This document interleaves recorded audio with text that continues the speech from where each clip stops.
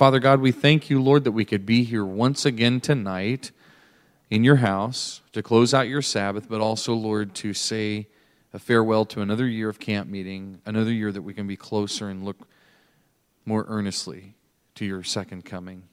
Lord, I pray that hearts have been moved, and Lord, I only you know the full extent of the conversion power that's taken place on this campus over the last several days.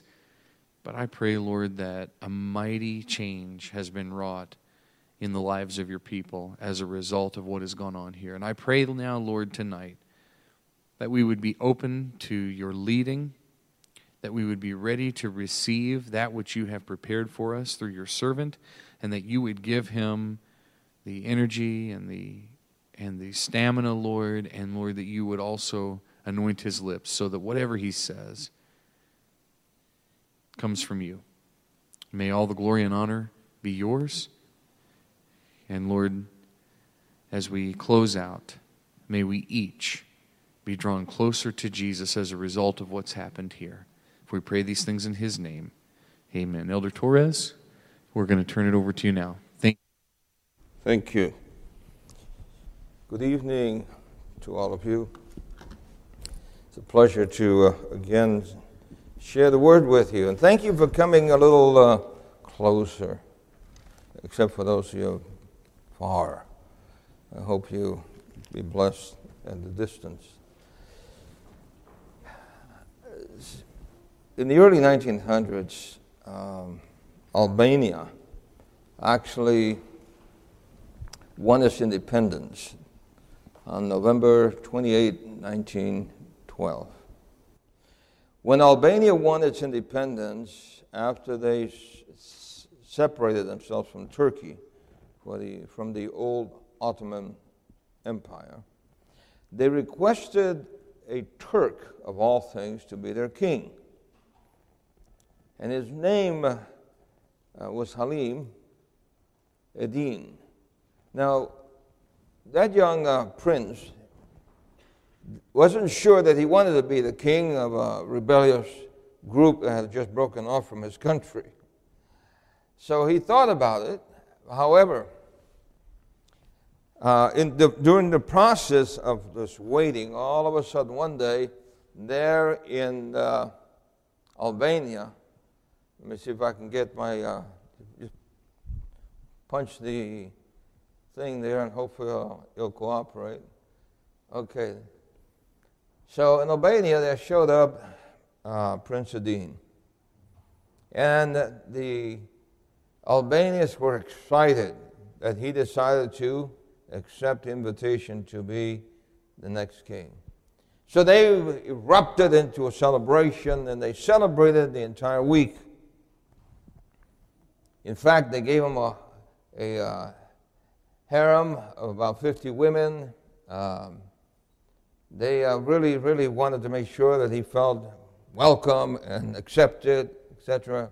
So while they're doing all the celebration, toward the end of the week, a telegram arrived from the Sultan of Turkey saying, Prince Eddin has decided to come and be your king.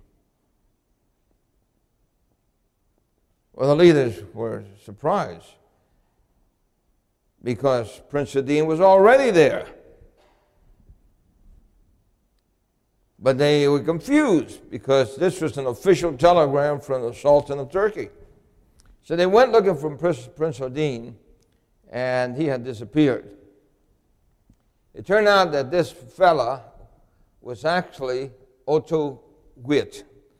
He was a German circus actor who actually looked like the prince. And because he was very close to Albania, his buddy, who was a burly, muscular guy, said, well, you know, since you look like him, why don't you go in there and present yourself as him? So he did.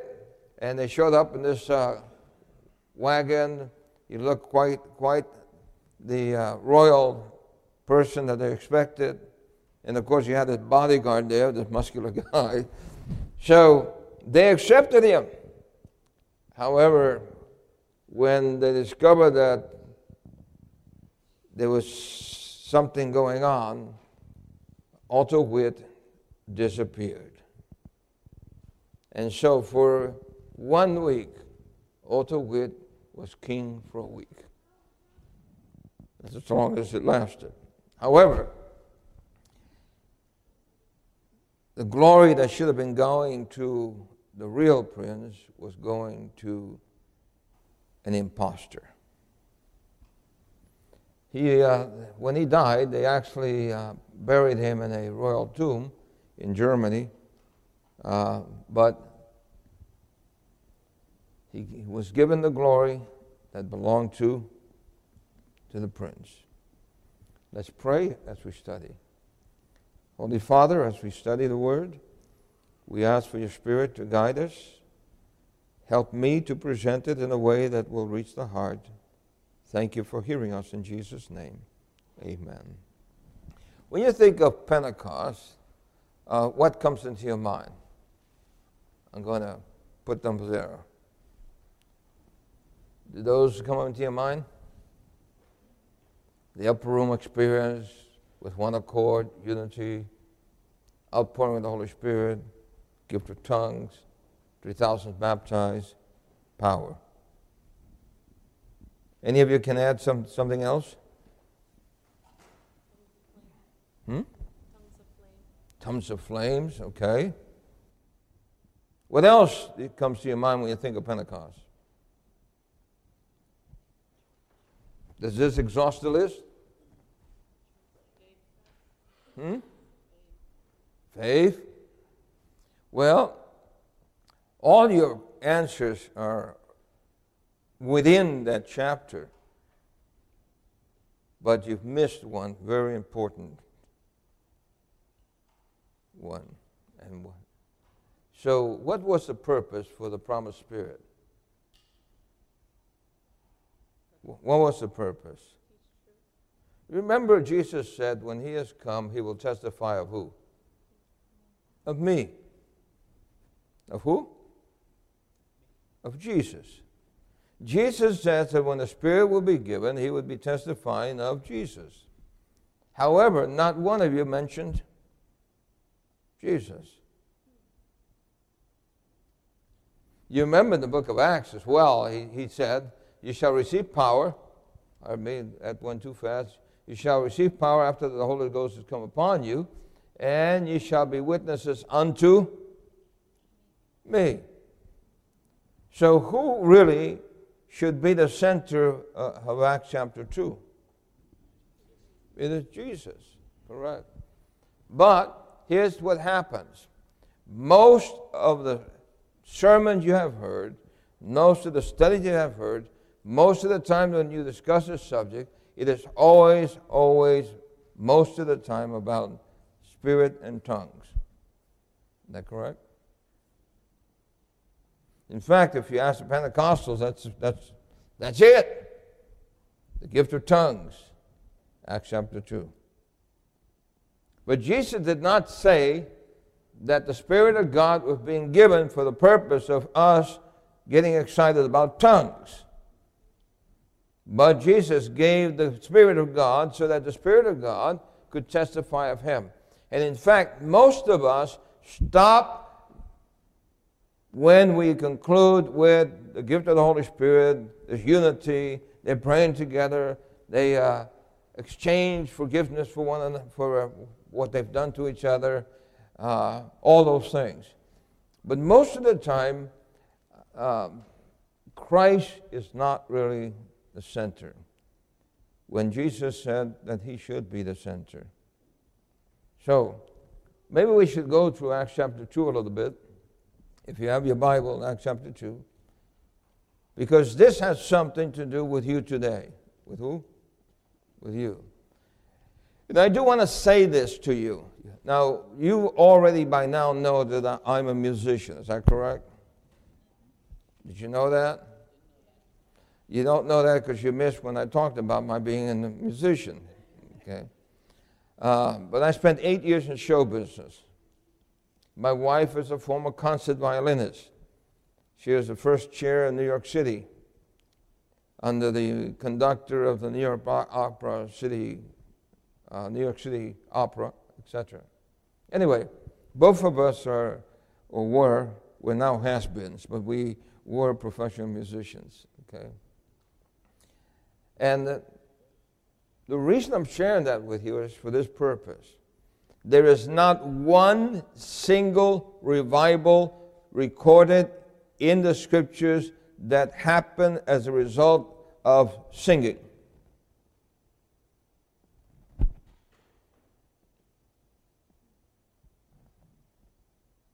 How many? Zilch. You know that word, right? How many? 0. There's not one revival in the Bible that happened as a result of a praise service. Not one. All the revivals that took place in the Bible came as a result of people discovering what was lost, and that was the Word of God. When the revival took place in Jerusalem, it happened because they discovered afresh the Word of God. Somebody was cleaning up the temple, and they found the book. They took it to the king. He read it. He rent his clothes, and that was it. The revival took place. Correct? The revival that took place in Nineveh. Jonah was not going around singing praise songs. What was Jonah doing? He was preaching. What was he doing? He was preaching. Revivals take place when the Word of God is preached, because the power is in the Word. Jesus says, "My words are spirit, my words are life." So, Acts chapter 2 is the same. The revival that took place in Acts chapter 2, the 3,000 who were baptized, came as a result of the Word being preached. What did I say? Came as a result of what? The Word being preached. Now, let me just demonstrate it to you so that I can make you a believer, right? And something happens with this thing that it should work, but it doesn't work. And maybe we could, there it is, okay. When the Holy Ghost had come upon them, and by the way, let me ask you another question, because there are a lot of misconceptions. When the Holy Ghost came upon the disciples, what was their posture? Were they kneeling and praying? What were they doing? Do you know? What's the normal picture that you see of the day of Pentecost? They are kneeling, and all of a sudden tongues of fire come upon their heads. Is that the picture you normally see? But what does the Bible say? What were they doing when the Holy Ghost came upon them? Look at Acts chapter 2 and verse 2. What does it say? It says the Holy Ghost came upon them where they were what? Where they were sitting. You see, here's the point, folks. Jesus was not interested in the posture. He was interested in the condition of the heart. And when the Lord saw that the people had gotten to the place where in heart they were ready to receive the power, then God could trust them with the power. If those disciples had received the power before that, there would have been a lot of fire going on. But what kind of fire? You remember what John and James said to Jesus when they were going to Jerusalem? And he said, "Find me a room over there." And he came back and said, "I don't want you here." And what did John and James said? "Lord, should we call what? Fire down on them. Burn them up." Then Jesus said, "You know not what spirit you are of." So if Jesus had given them the power ahead of time, what would they have done with that power? They would have misused it. So he waited until their hearts were in tune with his. And then he trusted them with the power. And so we are promised that when the latter rain comes, it will fall as people are sitting in the church, not because they're kneeling and begging for it, but it comes where they're sitting in the church, and it says it will fall on some, and it will also pass some up. Which means then that the Holy Ghost knows the condition of the heart and knows which one to fill and which one to pass by. And friends, all of us never want that Spirit of God to pass us up when that moment comes. Okay? So, when the Spirit of God came upon them, they began to preach in languages. In what? In languages. They started speaking in Espanol and in Russian and all sorts of languages, right? Because it says that these people were listening to the Word of God in their languages wherein they were born. In fact, the Greek word is dialectos. What is it? And what is that word? Dialect, okay? So they were speaking in dialects. So they were confounded because they knew that these fellows were Galileans. And so they said, how is it possible for these uneducated Galileans to be speaking in all of the language from where we were born? And if you look at that chapter 2, it gives you a list, right? Parthians and Medes and the Elamites, etc. Do you see that? It gives you a whole list of what countries were represented there. So they were confounded. And notice what it says. It says in verse 13, what meaneth this? What's the question? Chapter 2, Acts chapter 2. What did they ask? What meaneth this? And so, what does Peter do? The Bible says, but Peter standing up with the 11 lifted up his voice and said unto them, ye men of Judea, and all ye that dwell at Jerusalem, be this known unto you, and hearken unto my words. You want to know what it means? I'm going to explain to you what it means. That's what Peter's doing. Okay, what does this mean? And look, today there are a lot of people asking that question. There's a lot of things going on today. And people are asking the question, what does this mean? I can tell you, the earthquakes, did you know that the number of earthquakes has multiplied? Did you know that around the world? Just Google earthquakes and you'll see that they've multiplied. There are hundreds of earthquakes happening every single day around the globe. Did you know that the hurricanes now have increased to what is called super typhoons? And when I was in Guam, a typhoon was about 800 miles large. How long? 800 miles. That's a lot of miles. Okay. And the winds. I went to the Philippines when a super typhoon went to a town called Tacloban. And we got there, 21 of us, to help the casualties. Buildings like this were completely gone. Whole vicinities, all that was left was foundations. Bodies everywhere. Boats, large ships were driven on land. There were people who were hiding in their homes thinking that they were going to escape. And the boat came and smashed all of those houses in the way and killed every single person that supposed they would survive in their homes. We went there, and it was a horrible, horrible sight to see. Devastation everywhere. Super typhoons that did not exist in 1970. There are diseases that have increased. There are 30 new diseases that have now come on planet Earth that did not exist before. Did you know that? Yes or no? I can tell you more and more and more, but I need to talk about Pentecost. What I'm trying to explain to you, folks, is that a lot of people are asking the question, what's going on? What does this mean? And so, Peter then begins to give the answer. If you look at Acts chapter 2, Peter begins to quote from the book of Joel. From what book? Book of Joel. Let me see if I can get that to switch, okay? He begins with the prophet Joel. If you're going to give people answers today for what's going on, you have to turn them to prophecy. To what? To prophecy. Which means, folks, that you need to know your prophecies. Correct prophecies. All right? So Peter says, but this is that which was spoken by the prophet Joel. In other words, what you are experiencing, Joel already predicted it. And I should tell you this.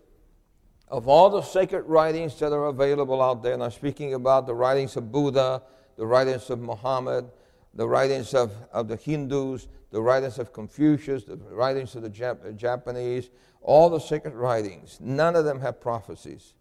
The Bible has more than 1,800 prophecies. More than what? 1,800 prophecies. And the reason for that is that God is seeking to get our attention, to let you know that all these other things that profess to be gods and all that cannot foretell the future. And so he says, if you want to know who really is the one in charge, I am the one, because I declare what's going to happen, and it happens. So God uses prophecy. In fact, there are 333 prophecies in the Old Testament about the Messiah. How many? 333 prophecies about Jesus before he was born. Now, why was that important? Because anybody can get up and say, I'm the Messiah. But they had to meet these conditions. All right? They couldn't just say, I'm the Messiah. They had to be born in the right place. Where was the Messiah to be born? In Bethlehem. All right? There were 333 things that the Messiah had to fulfill, prophecies, in order to guarantee us that we could place our faith on the right person. Now, just to give you an example. For one person to fulfill only 48 of those prophecies, how many?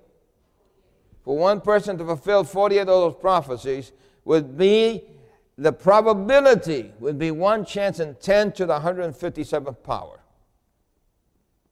Now, for those of you who are not in tune with mathematics, let me explain to you what I mean. It would be like taking a person, blindfolding them, covering the whole state of Texas with 2 feet of silver dollars, marking one of them, pitching it in someplace in the state of Texas, and then that person blindfolded has only one pick to find that silver coin that's marked. That's the probability of fulfilling 48 prophecies. Jesus had to fulfill 333. Which means then that he is the only one that could be the true Messiah. What do you say? And so we can put our trust in him. So this is what Joel was predicting. And so he goes into the prediction. Now we'll need to read it. On purpose, I've just put it in the reference there so we can read it. Are you there in Acts chapter 2? Let's look at Acts chapter 2 and notice what Peter says concerning Joel. And most of the time, we take this prophecy and put it as a fulfillment in our day. The Spirit of the Lord led Peter to take the prophecy and use it as a fulfillment in his day. Notice what it says. But this is that which was spoken by Joel the prophet. It shall come to pass in the last days, saith God, I will pour out my Spirit upon all flesh, and your sons and your daughters shall prophesy, your young men shall see visions, your old men shall dream dreams, and on my servants and on my handmaidens I will pour out in those days of my Spirit, and they shall prophesy. I will show wonders in heaven above, the signs in the earth beneath, blood and fire, vapor and smoke. The sun shall be turned into darkness, the moon into blood, before the great and notable day of the Lord come. And it shall come to pass that whosoever shall call upon the name of the Lord shall be saved.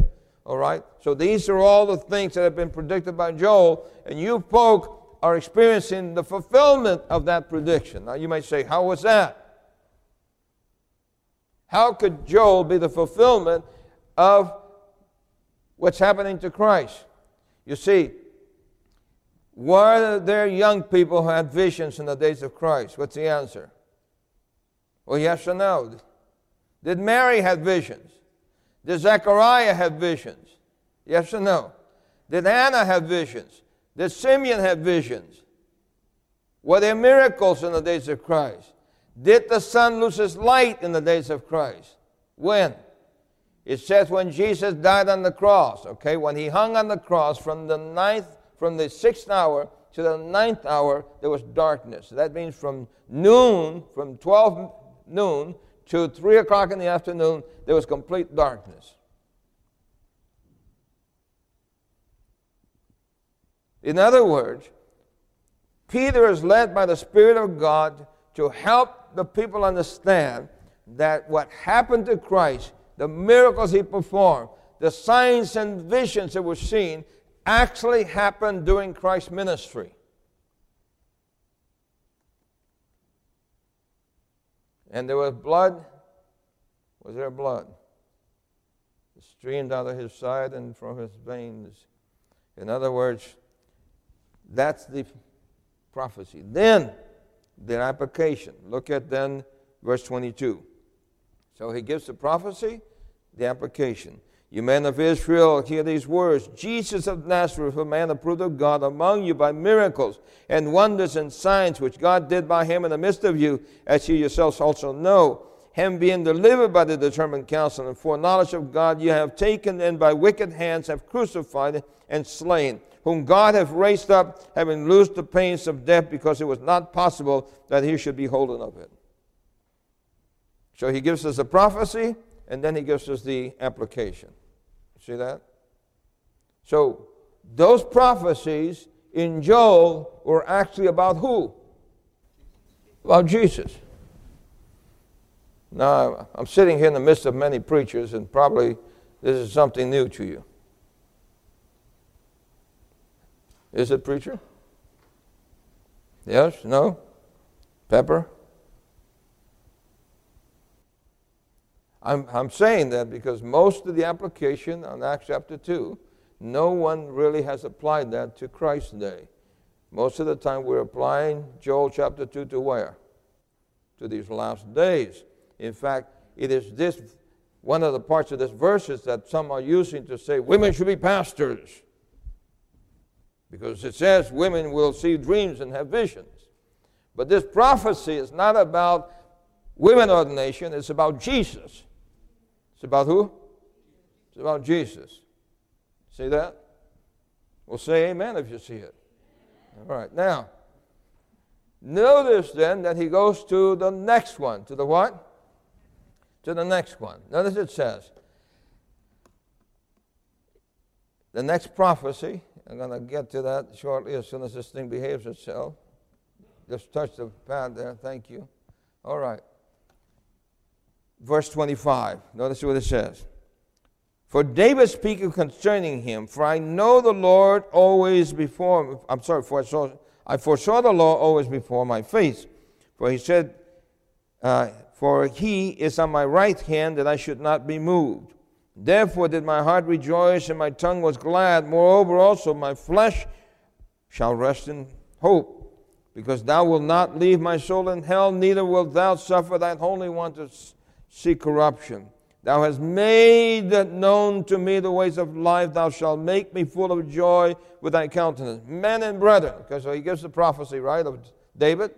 Now he said, men and brethren, let me freely speak unto you the patriarch David. In other words, David made these prophecies, okay? But let me talk to you about David. It says, just like I'm talking to you about now, that Joel was applicable to Jesus and not to women ordination, okay? All right, so he's saying, men and brethren, let me freely speak unto you of the patriarch David, that he is both dead and buried, and his sepulchre is with us unto this day. Therefore, being a what? A prophet, and knowing that God had sworn with an oath to him that of the fruit of his loins, according to the flesh, he would raise up Christ to sit on his throne, he seen this before, spake of what? Of the resurrection of Christ, that his soul was not left in hell, neither his flesh did see corruption. In other words, God had predicted to the prophet David that Jesus would die in Joel. Through the prophet Joel, but through the prophet David, that Jesus would rise. You see? That there would be the resurrection of Christ. But not only to rise, notice what else. It says, this Jesus hath God raised up, whereof we are all witnesses. Therefore, being by what? Verse 33. Therefore, being by the right hand of God exalted and having received of the Father the promise of the Holy Ghost, ye have shed forth this which ye now see and hear.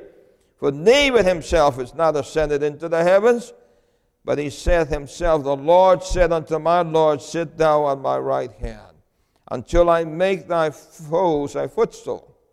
Therefore, let all the house of Israel know assuredly that God hath made that same Jesus whom you have crucified both Lord and Christ. In other words, folks, two prophecies about who? About Jesus. One, Joel, the other one, David. And the Spirit of God is leading Peter to make the appropriate application of those two prophecies. And he's saying, God predicted through Joel that Jesus would perform miracles and there would be signs and wonders and all that. But you folk crucified him. And you thought that he was going to stay there in the tomb. But, it says, he would rise again, because it said that his soul was not left to see corruption. But, it says, David declares that he would then sit on the right hand of the majesty in heaven. In other words, you folk make a grave mistake. You took Jesus, who you thought was some common person, and you killed him. But in reality, the one you killed was the Son of God. And now he is beyond your control. He is sitting on the right hand of the majesty in heaven.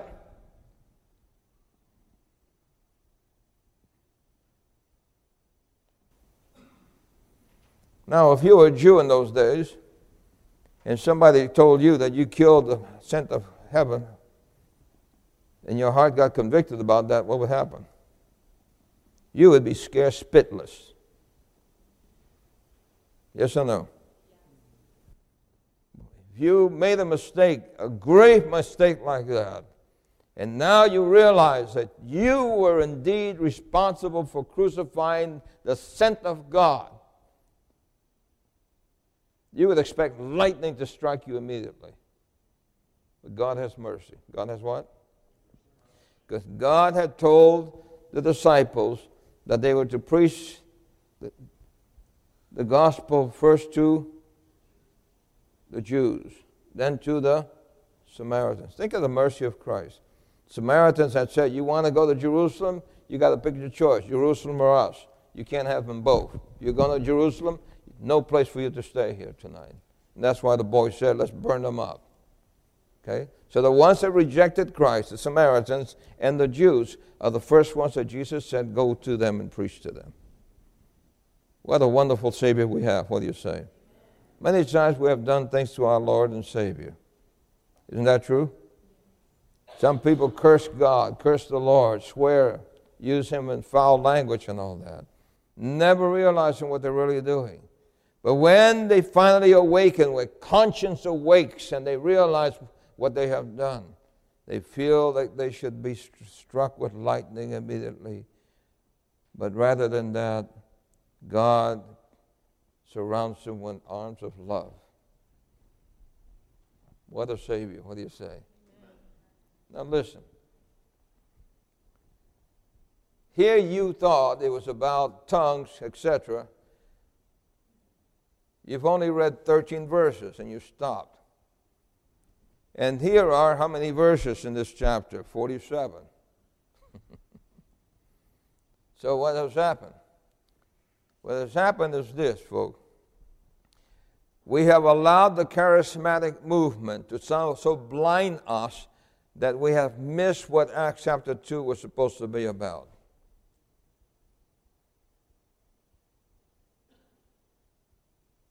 If you talk to Pentecostals, all they talk about tongues. Acts chapter 2, tongues. But Acts chapter 2 is not about tongues. Acts chapter 2 is about Jesus. About who? Jesus. The fact that it had been predicted that He would perform miracles, He would die, He would be buried, He would rise again, and He would ascend to the throne in the majesty of heaven. Now, think about it then.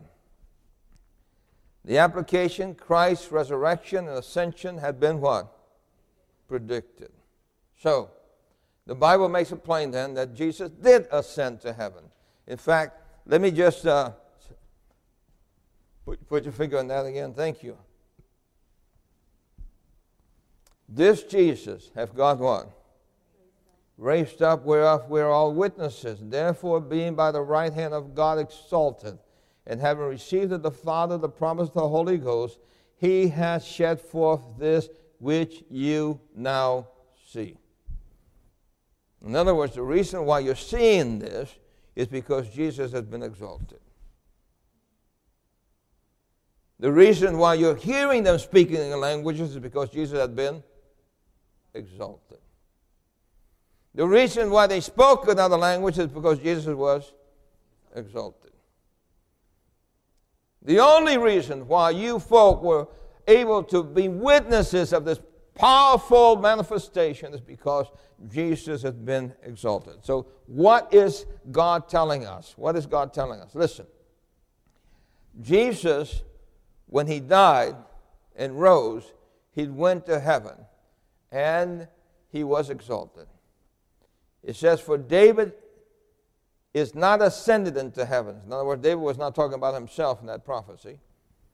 But he said himself, the Lord said unto my Lord, sit where? Sit thou where? On my right hand until I make thy foes thy footstool. Now,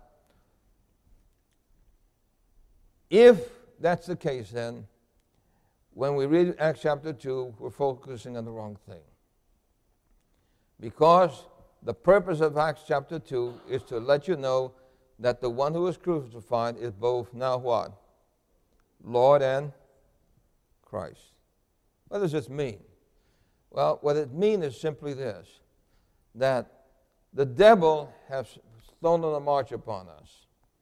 This chapter that was given to encourage and embolden believers to know that they have somebody connected to the very throne of God has been robbed by the teaching of the tongues. The glory that should have gone to Jesus had been gone to the wrong place. Just like Otto Witt stole the glory from the prince, so the tongues movement has stole the glory from our prince. And we have fallen dupe to it. But why is this important? Because Jesus is enthroned. What does that mean? You remember when the disciples saw their Lord crucified, they were hiding and fearful because they thought they were next in line, correct? But when they discovered that their Lord and Savior was actually exalted in heaven and was sitting right at the throne of heaven, they knew then that they were connected to the throne of power. They had somebody sitting on the right hand on the throne of the majesty in heaven, which means then they were connected.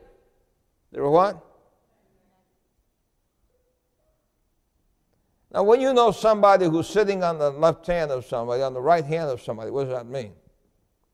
How many of you do name dropping? Any of you are guilty of that? Huh? You know what I mean by name dropping? When I was in show business, there were a lot of people who say, oh, I know Little Lou. Well, I'm friends with Little Lou. They weren't interested in Little Lou. What were they interested in? Using my reputation to exalt themselves. You understand? That's name dropping.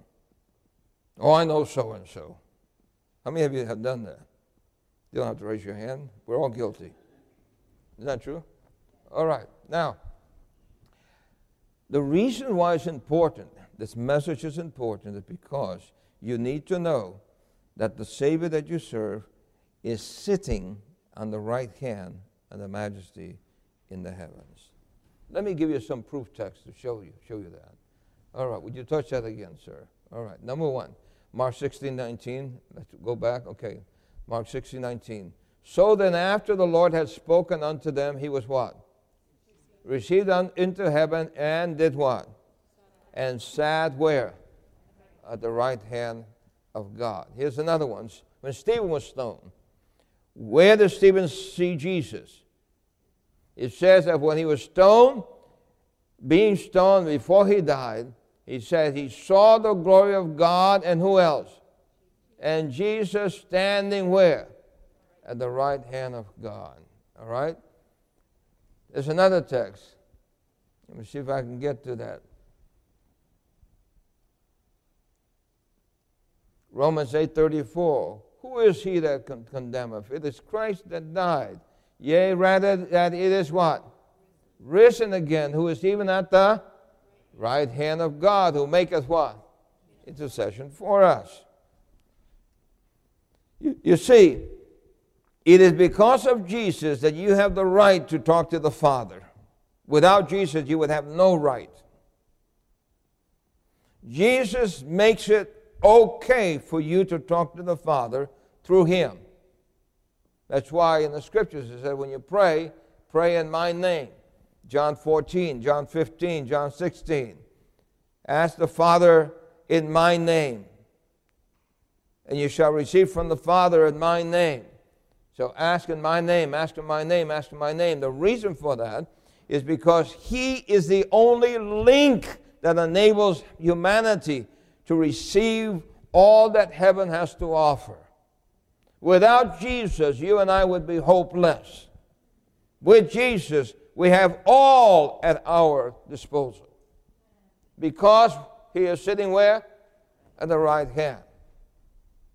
Will you say amen to that? Amen. Listen, here's another text, and I'll tell you a story, which was wrought in Christ when He raised Him from the dead and set Him where?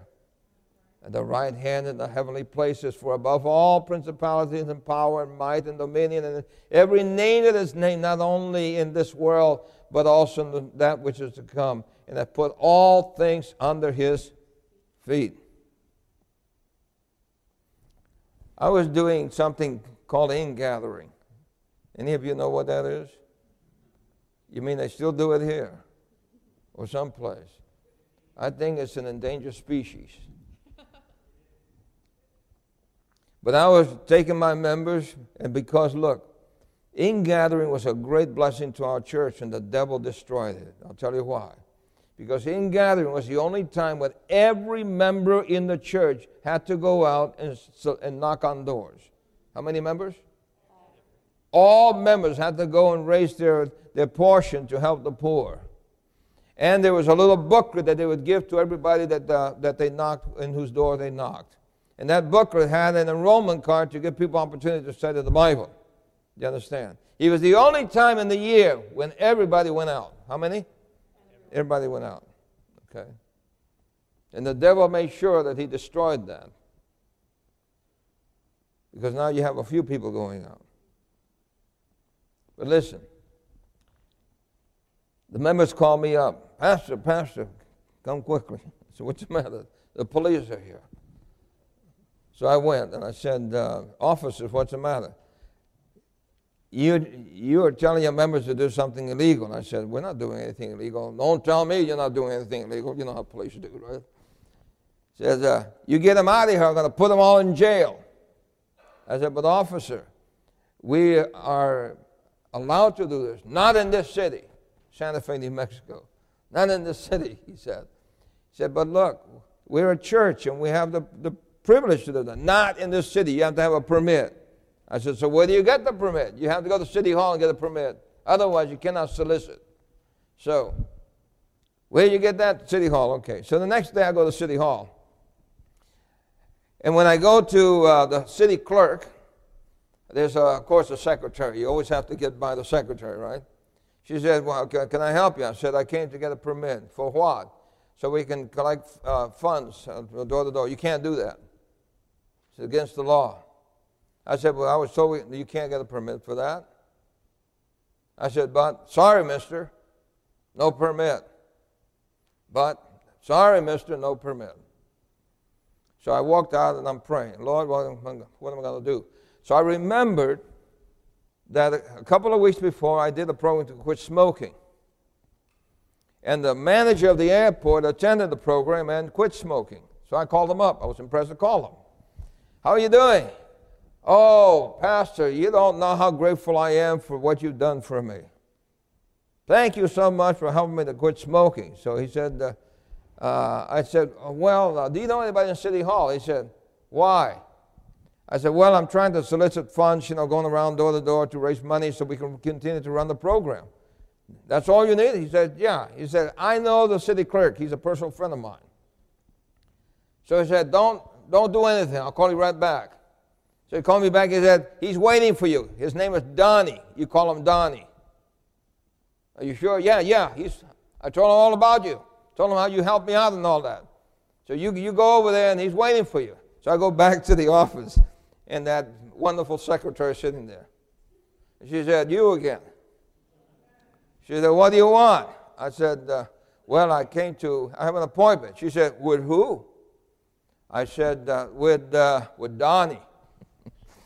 And the man heard my voice. He came out and he said, are you Pastor Torres? I said, yeah. What are you standing there for? Come on in here. And the poor secretary's eyes bugged out. You understand?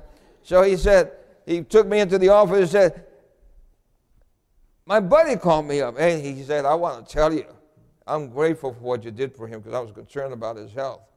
So he said you needed something, permit or something. For what? I said, well, I'm trying to run some of the programs again. I'm trying to raise some money for it. That's all? Come on with me. So he goes to the secretary and says, get that application out for the pastor. So she pulls it out. She said, fill it out for him. Boy, I could see that lady's, the blood was coming up, you understand? And I'm trying to keep cool and look humble, you understand? But I'm rejoicing inside. Are you hearing me? And so then he says, when you finish with it, let me know. I'll come and sign it. So he took me back in. He said, can I give you some coffee? I said, just juice. So he gave me some orange juice. And he said, this city can use more people like you, he said. Is there anything you need, Pastor? You just come and you tell her. All right? So I didn't tell him what had happened. So you just tell her to take it. So he came back out with me and he said, are you done? Yes, sir. Let me sign it for him. And then he said, look, anytime that the pastor needs something, you take care of him, okay? Yes, sir. So I went out humbling, rejoicing. You understand what I'm saying? I was rejoicing. Why? Because I was connected to who? To the head. You understand? You understand what I'm saying?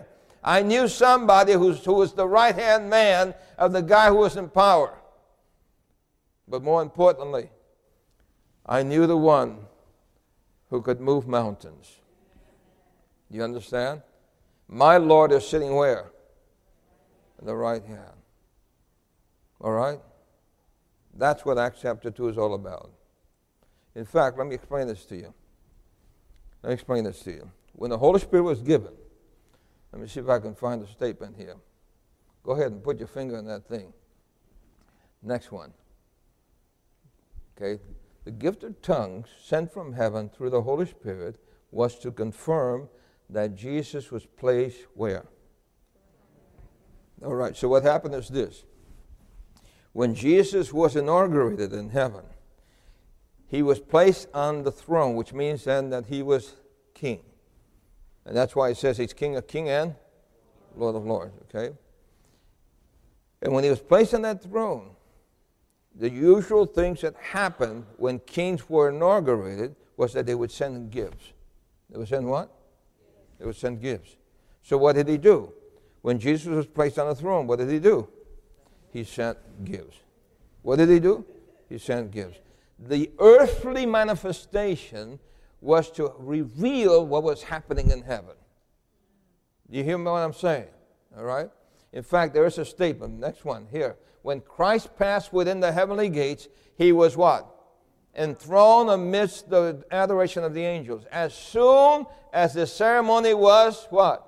Completed. What happened? The Holy Ghost descended upon the disciples from rich currents. Christ was indeed glorified, even with the glory which he had with the Father from all eternity. Hallelujah. What do you say? In other words, friends, the earthly manifestation gave you concrete evidence of what you could not see. The earthly sanctuary, which some people poo-hoo and say, no such thing. It's God's way of telling you what's happening up there because you cannot see up there. But God has to give you something to enable you to believe that it is happening. So he gave an earthly demonstration of a heavenly event. What do you say? So when Jesus was enthroned, he sent the gifts. You're not very excited about this. Can I say that again? When Jesus was enthroned, what did he do? He sent the gifts. Will you say amen to that? All right, so here's the problem then. Here's the problem. The charismatics are focusing on the gift. Acts 2 is focusing on the gift giver. Do you hear what I'm saying? God wanted you to know that you are connected directly to the throne because you have somebody who went up there to represent you. You are connected to the throne, to the Father, when you're connected to the Son.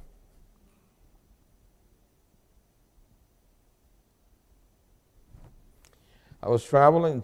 I had to go to Poland to speak to some youth, Pathfinders.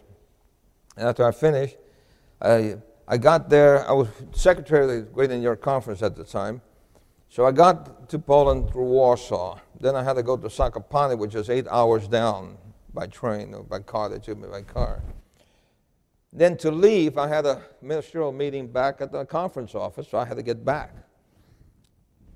But in order to get back sooner, I went 2 hours away to another country, Czech Republic, to catch a plane from there to Prague, from Prague to Frankfurt, Frankfurt to New York City.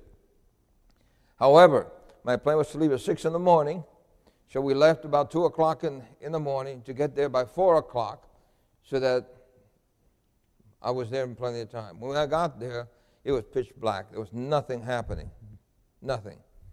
And I kept on looking at my watch and talking to the translator, killing time, as we say, until 10 minutes to 6, the lights came on. And I thought, well, this is strange. Plane's supposed to fly out at 6, and the opening in the airport is 10 to 6. So I ran in there, and I said, I'm here. She said, you're here for what? I said, I'm here for my flight. She said, it's canceled. I said, no, it can't be canceled. What do you mean it can't be canceled? She said, it's canceled. I said, but that can't be. I have to get to Prague. She said, sorry, mister, it's canceled. She offered nothing. Did you hear what I said? She didn't say, by the way, there's a plane coming at such and such a time, you can catch. She just simply said it's canceled, and that's it. Left me hanging. So we went and prayed and talked to the one that was sitting on the right hand. You understand? And so then I heard the plane land. I got excited. So I went to the lady. I said, I just heard a plane land. So, she said, I said, well, where's it going? She said, Prague. Good. Can I get on it? She said, no, mister. It's an executive plane. You can't get on that plane. I said, why not? I need to get to Prague. She said, sorry, mister, you're not getting on that plane. It's for executives. So I said, I'm going to pray for one seat. She looked at me like, this guy's goofy. So I'm going to pray for one seat. So I went and sat down. We prayed. For how many seats? One seat. Then 2 men walked in. And these 2 men came with the long faces. They were scientists that had to fly to Arizona for some big scientific something or the other. And they said, we're not going to be able to get there. I said, look, there's a plane that's here, and I am praying that I get one seat, so let me go and talk to the lady. So I went to the lady and I said, by the way, I need 2 more seats. And she looked at me like I was from Mars, She said, mister, you're not getting on that plane. I said, I'm praying for 3 seats. So I went and sat down. So the men said, what's going on? I said, look, that plane is dead. I was praying for 1 seat. But now that you guys need to go, I went and told her I need 3 seats. So they looked at me kind of cocky, and they thought, scientists, So the lady called my name. Mr. Torres. So I went. She said, they're letting you one seat. Here's your boarding pass. I said, praise the Lord, but I'm praying for 3 seats. She said, mister, aren't you at least happy you got one? I said, I'm excited, but I'm praying for 3. And she kind of, threw her head back and thought. So I went, and the fellow said, what's going on? I said, well, they gave me 1 seat. Remember, guys, I'm praying for 3 seats, right? And they were just quiet. They didn't say anything. So then the lady calls one and calls the other. And so they came back in silence. Okay? They were spooked. Okay? Came back silence. And then she said, okay, gentlemen, it's time to board. So they got up ahead of me. And said, well, the fellow behind the first guy turned around and said, you must be connected to the guy upstairs. And I said, yes, I am. I said, what? Yes, I am. Listen, when I became a Seventh-day Adventist, it was not through a Bible study, not through an evangelistic meeting. It was simply through a conversion experience. I experienced the one who has power to deliver from drugs, from alcohol, from anything that you need deliverance from. And when the Lord instantly took that away from me, I knew there was somebody up there who was powerful and real. And what? And real. I knew I could count on him. And I quit show business immediately, got drafted, became a conscientious objector. Like Desmond Doss, I went off during the Vietnam War. But I knew that I could trust in him. You hear what I'm saying? I knew I was connected. And that's what Acts chapter 2 is about. God is telling you that he has his son next to him, and because of him, you can direct the Father directly through Jesus. And that's good news. Listen, let me just share some. The Pentecostal outpouring was heaven's what? Communication that the Redeemer's inauguration was accomplished. According to his promise, he has sent the Holy Spirit from heaven to his followers as a token that he had, as priest and king, received how much?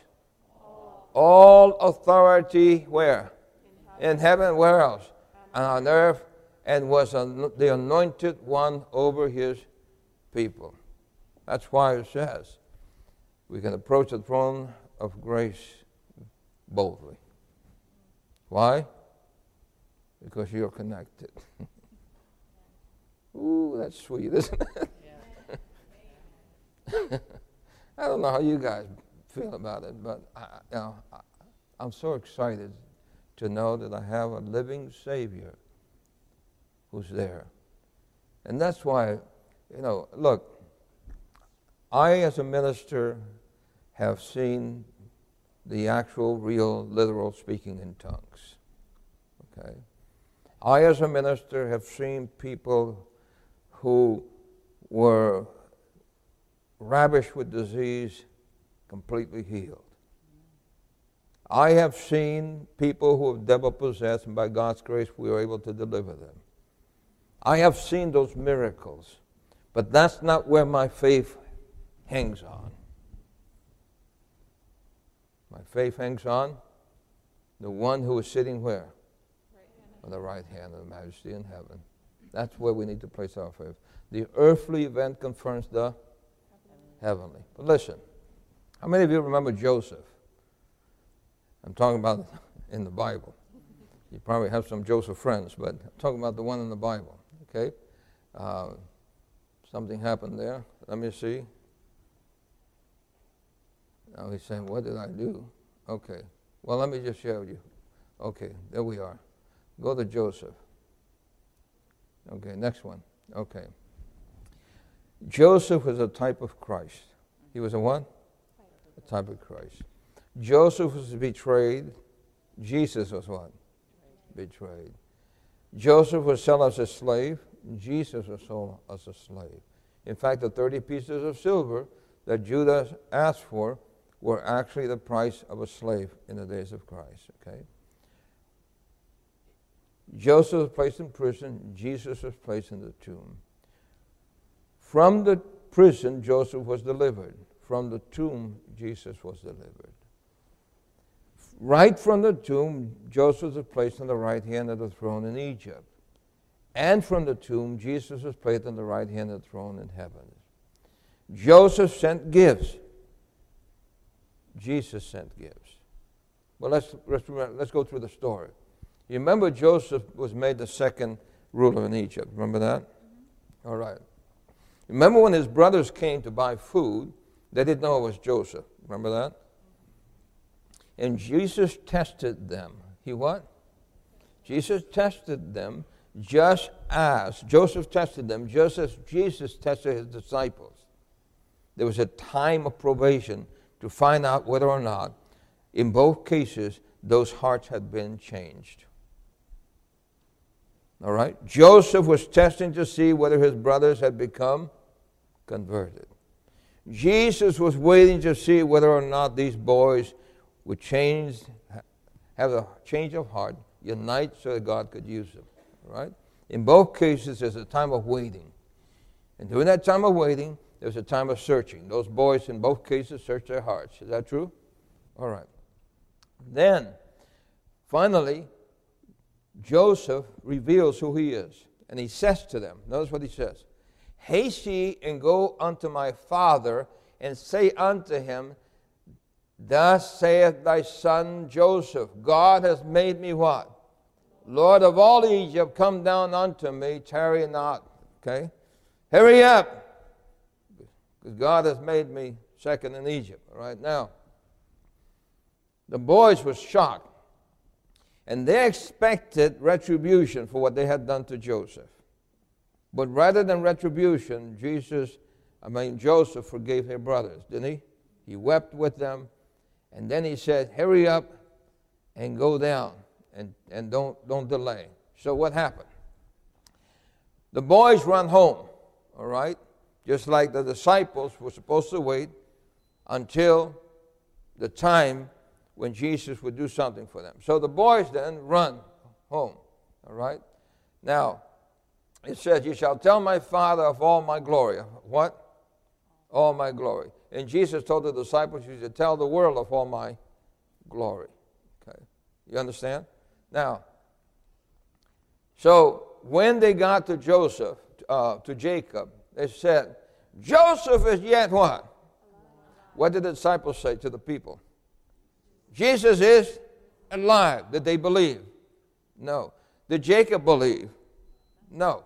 So it says, "Joseph is yet alive, and he is governor of all the land of Egypt." And Jacob's heart fainted, for he what? He believed them not. "Oh, boys, don't do that to me. You know how much I've suffered at the loss of my son. How can you be so cruel and do that to me? Open up all wounds." "But Dad, he is alive. We saw him." And the disciples, what were they saying? "Well, he is alive. We saw him." See, but they didn't believe. So what happened? Well, what happened is that the boys then pointed to what? To the wagons and the stuff that they brought back. Look at what it says. Press that button, please. Look at what it says. When he saw what? The wagons which what? Joseph had sent to carry him, the spirit of Jacob, what? The father was revived. And Israel said, "It is enough. Joseph, my son, is." Now, did he see Joseph? No. What gave him the evidence that Joseph was alive? The gifts, exactly. You see that? What gave him the evidence? The gifts. You see? And even though Joseph had not seen his son, he said, Joseph indeed is alive. Jacob did not get all excited and say, whoopee, I got 10 more wagons. No, he said, whoopee, my son is what? My son is alive. I'm going to go see him. And that's exactly what happened in Acts chapter 2. Those people who were there, when they finally realized, like the brothers of Joseph, that they had crucified, they were responsible for what they did, just like the brothers were responsible for what they did to Joseph. When they realized that he was alive and heard that there was mercy toward them, they rejoiced. And the scripture says that 3,000 of them were baptized that day. Amen. What do you say? So listen, I wanted to leave you the message tonight that no matter what your challenges are, Jesus is alive. No matter what your circumstances may be, He offers the power to deliver you and give you all that you need to become all that you should become. I've tested and tasted how good the Lord is. I have seen Him perform miracles. I can tell you many miracles. I was in Guam. I was taking my wife to the airport. She had to come to the States. And she had a telephone that could only be used in the States, not in Guam. She used it in Guam was $2.90 a minute. So she would turn it off when she would come to see me there. And so I took her to the airport, and she has a violin which was made in 1473. Okay. I'm sorry, 1743. It's still an old violin. And the 1743 violin was made by a student of Stradivarius, all right? So my wife was a concert master in New York City. So she carried the violin with her, and I was watching because I was standing, seeing, making sure that she took all the stuff once she went to security. And but I couldn't see because there's a mob of people. And there were, thousands of Japanese had come there to go swimming, and that's their vacation land, okay? So there was all sorts of people. I couldn't see if she got her stuff or not. So I left, got in my car, and was driving away, and I felt impressed not to leave. So I stopped, parked, and I thought, I wish she could call me. I wish she would turn on that phone and call me. But she wouldn't turn it on, because it would be, $2.90 a minute. So I said, here's what I said. I said, Lord Jesus, can you do me a favor? Can you send a beam down to my wife and impress her to turn on that phone? Now you think that's bold? No, that's confidence. Is what? Confidence. So no longer than I said amen did my phone ring. It's my wife. She says, honey, do you have my violin? I said, no, you have it. No, I don't have it. Oh, no, I said, you left it back in security.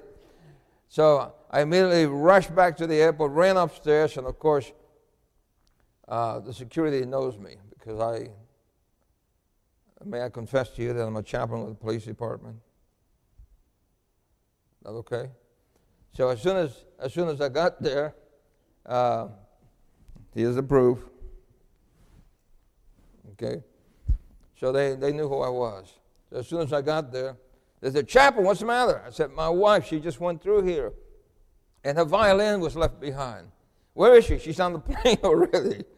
So my wife stands up, and she's not going to get off the plane if she can't get the violin, and the flight attendants are trying to keep her back. So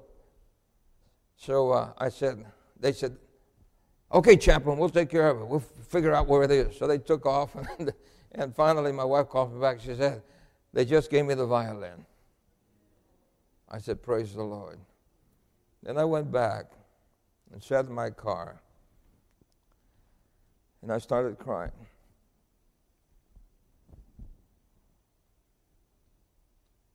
To think that the one who sits enthroned, with millions of people who are pleading to him all the time, would answer my prayer that fast. I was humbled and rejoiced. Do you understand? Do you hear what I'm saying, folks? You have a Lord that's what? You have a Lord that's what, Michael? He's enthroned. What is he? Enthroned. He's enthroned. You have a Lord that's what? That's enthroned. But you must be connected. You must be what? Connected. You must be connected. Folks, there's nothing that the Lord will not do for those who would put their trust in Him.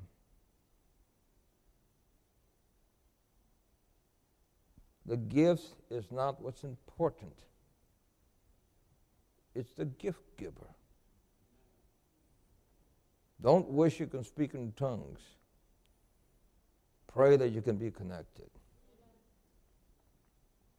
If you're connected, you'll get the gifts.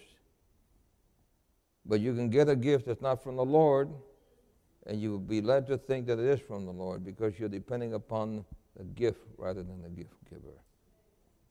Do you hear what I'm saying? Our poor brethren who are Pentecostal, who are charismatics, are in grave danger because they are trusting in the gift. When Jesus wants us to trust in Him. Do you hear what I'm saying? So tonight, are you connected? That's the question. Are you connected? Do you want to be connected? What's the response to that? How many of you are grateful tonight to realize that you can be connected to the one who's sitting on the right hand? Would you raise your hand to that? And more than that, how many of you will say, Lord, forgive me for my lack of faith. Help me, Lord, to put more trust in you, in the gift giver, the one who can give you all that you need, if you will but connect with Him.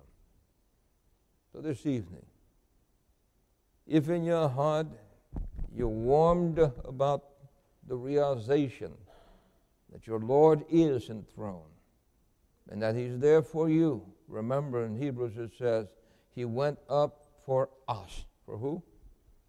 For us. He's there for you. Whether you think about it or not, whether you realize it or not, whether you think you're not worthy enough, He's there for you. All you have to do is believe. To what? To believe. Believe He's there for you. Believe He's there. He can answer prayers.